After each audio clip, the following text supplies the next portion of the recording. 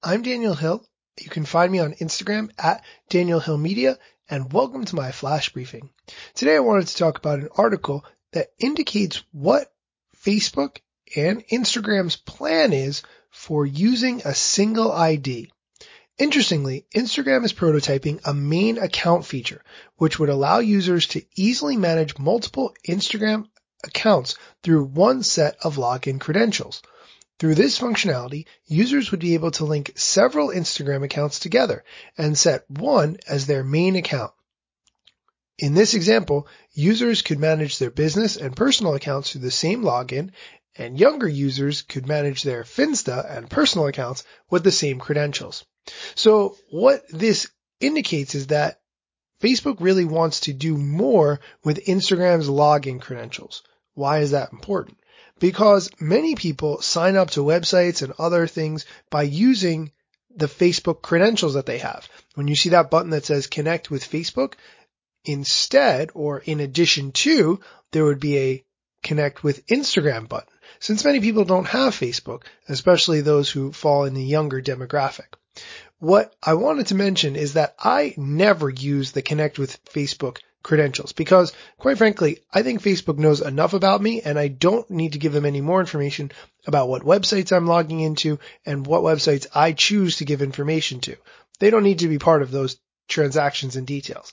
In fact, I go so far as to use a third-party plugin for Firefox called Facebook Container that prevents the Facebook pixel from following me around the internet. So in that respect, I do think Facebook has quite enough information about me already. In other Instagram news, they're testing a quiz button on the Instagram story sticker.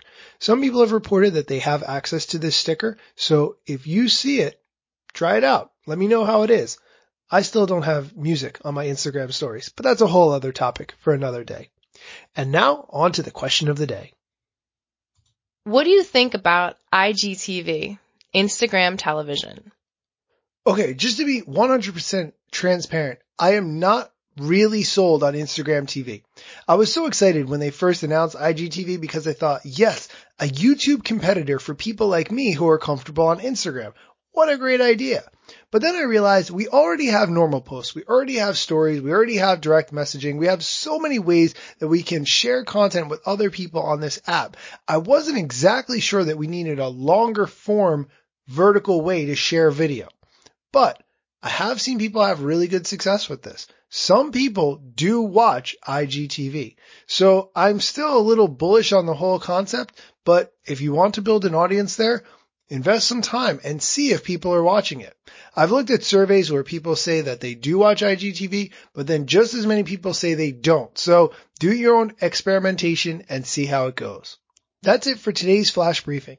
If you want to hear more, check out my podcast, The Instagram Stories, which you can find on my website, danielhillmedia.com, or you can search in iTunes or wherever you get podcasts.